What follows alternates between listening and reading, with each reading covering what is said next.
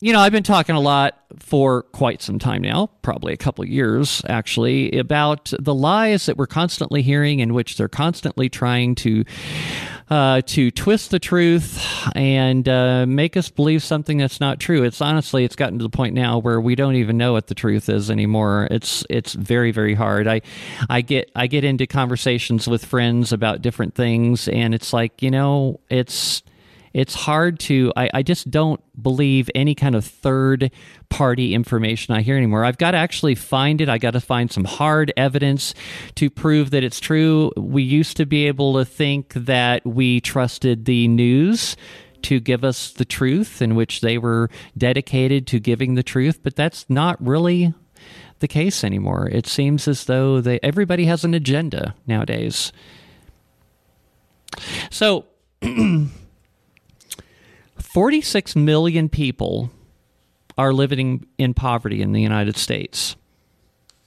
Of these 46 million, over 31 million are white people.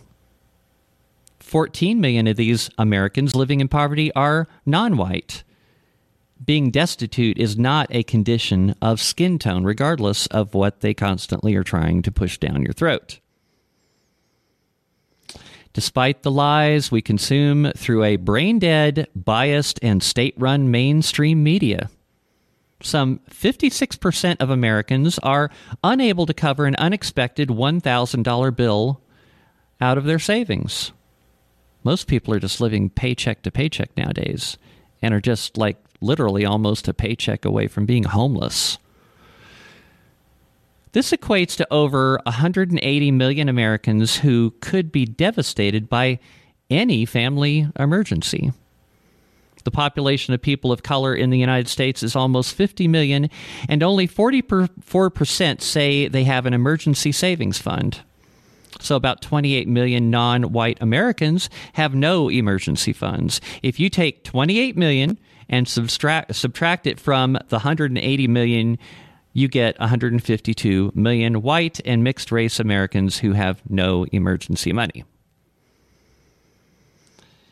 Then we have the term white privilege. It's one of hundreds of narratives created to divide people and hide the sins of those whose scams are now falling apart and coming to light. Many of us for years have endured ridicule as conspiracy nuts, as we sounded the alarm about a number of coming orchestrated disasters. But you can now see that these so-called theories are, in fact, facts. The true insanity of almost every narrative we've been sold and consumed with a somewhat blissful smile on our face has now come to light. Maybe you will all take us conspiracy theorists seriously when we mention the efforts of the globalists that want a one-world government, a one-world religion, and a one-world digital currency. Those in the shadows who are actual controllers of everything know that a reset is needed, because without it, they will lose everything that they have been trying to force on us all. Young people between the ages of 18 to 54 are dying in great numbers that are increasing daily. Despite the growing mountain of evidence exposing the lies readily available to everyone, medical professionals, they still can't accept what is transpiring. If you're unfortunate enough to be admitted to a hospital, you can count on these so-called medical professionals to provide you with a regimen of treatment mandated by the government and big corporations that own these institutions, rather than use the knowledge and critical thinking they acquired in medical school.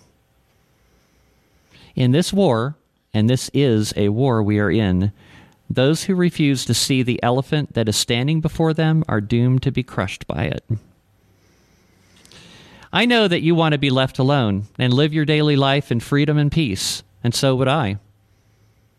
But while you go about your daily routine, a group of evil despots, by the way, they all flew to Davos recently in one of 1,500 private jets. That's in Switzerland. They went there to plan your life or afterlife for you. Of course, For them to maintain power and control, most of us useless eaters, that is how they describe us, by the way, a lot of us will need to mysteriously keel over dead by unexplained strokes, cancer, and heart failure. That's a really, really common term we're hearing nowadays, unexplained. We can no longer figure out why people die. It's unexplained. An 8-year-old boy playing his first season of Pee Wee football goes into cardiac arrest suddenly after practice. A 10-year-old girl's heart stops beating just as she takes her long-awaited turn down a water park slide. A 14-year-old student sitting in math class falls to the floor unresponsive. A 16-year-old high school basketball player collapses on the court after making the game-winning shot. Recently in Las Vegas, Nevada, an 18-year-old died of cardiac arrest, and the week before, in the same city, a 16-year-old girl succumbed to so-called natural death. Come on, people. Can you really not see the elephant that is preparing to sit in your lap?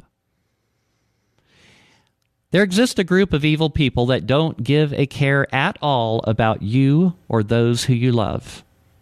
What they care about is their power and control, period. They're using a theory of make-believe doom to frighten us into giving up everything. They use the same getting hot theory to implement a long-ago plan for our suffering, and its purpose will, if it goes unopposed, starve us into total submission. If they succeed, and George H.W. Bush said they would in a speech before Congress about the coming of the New World Order, then soon there will be no privileges for anyone but them.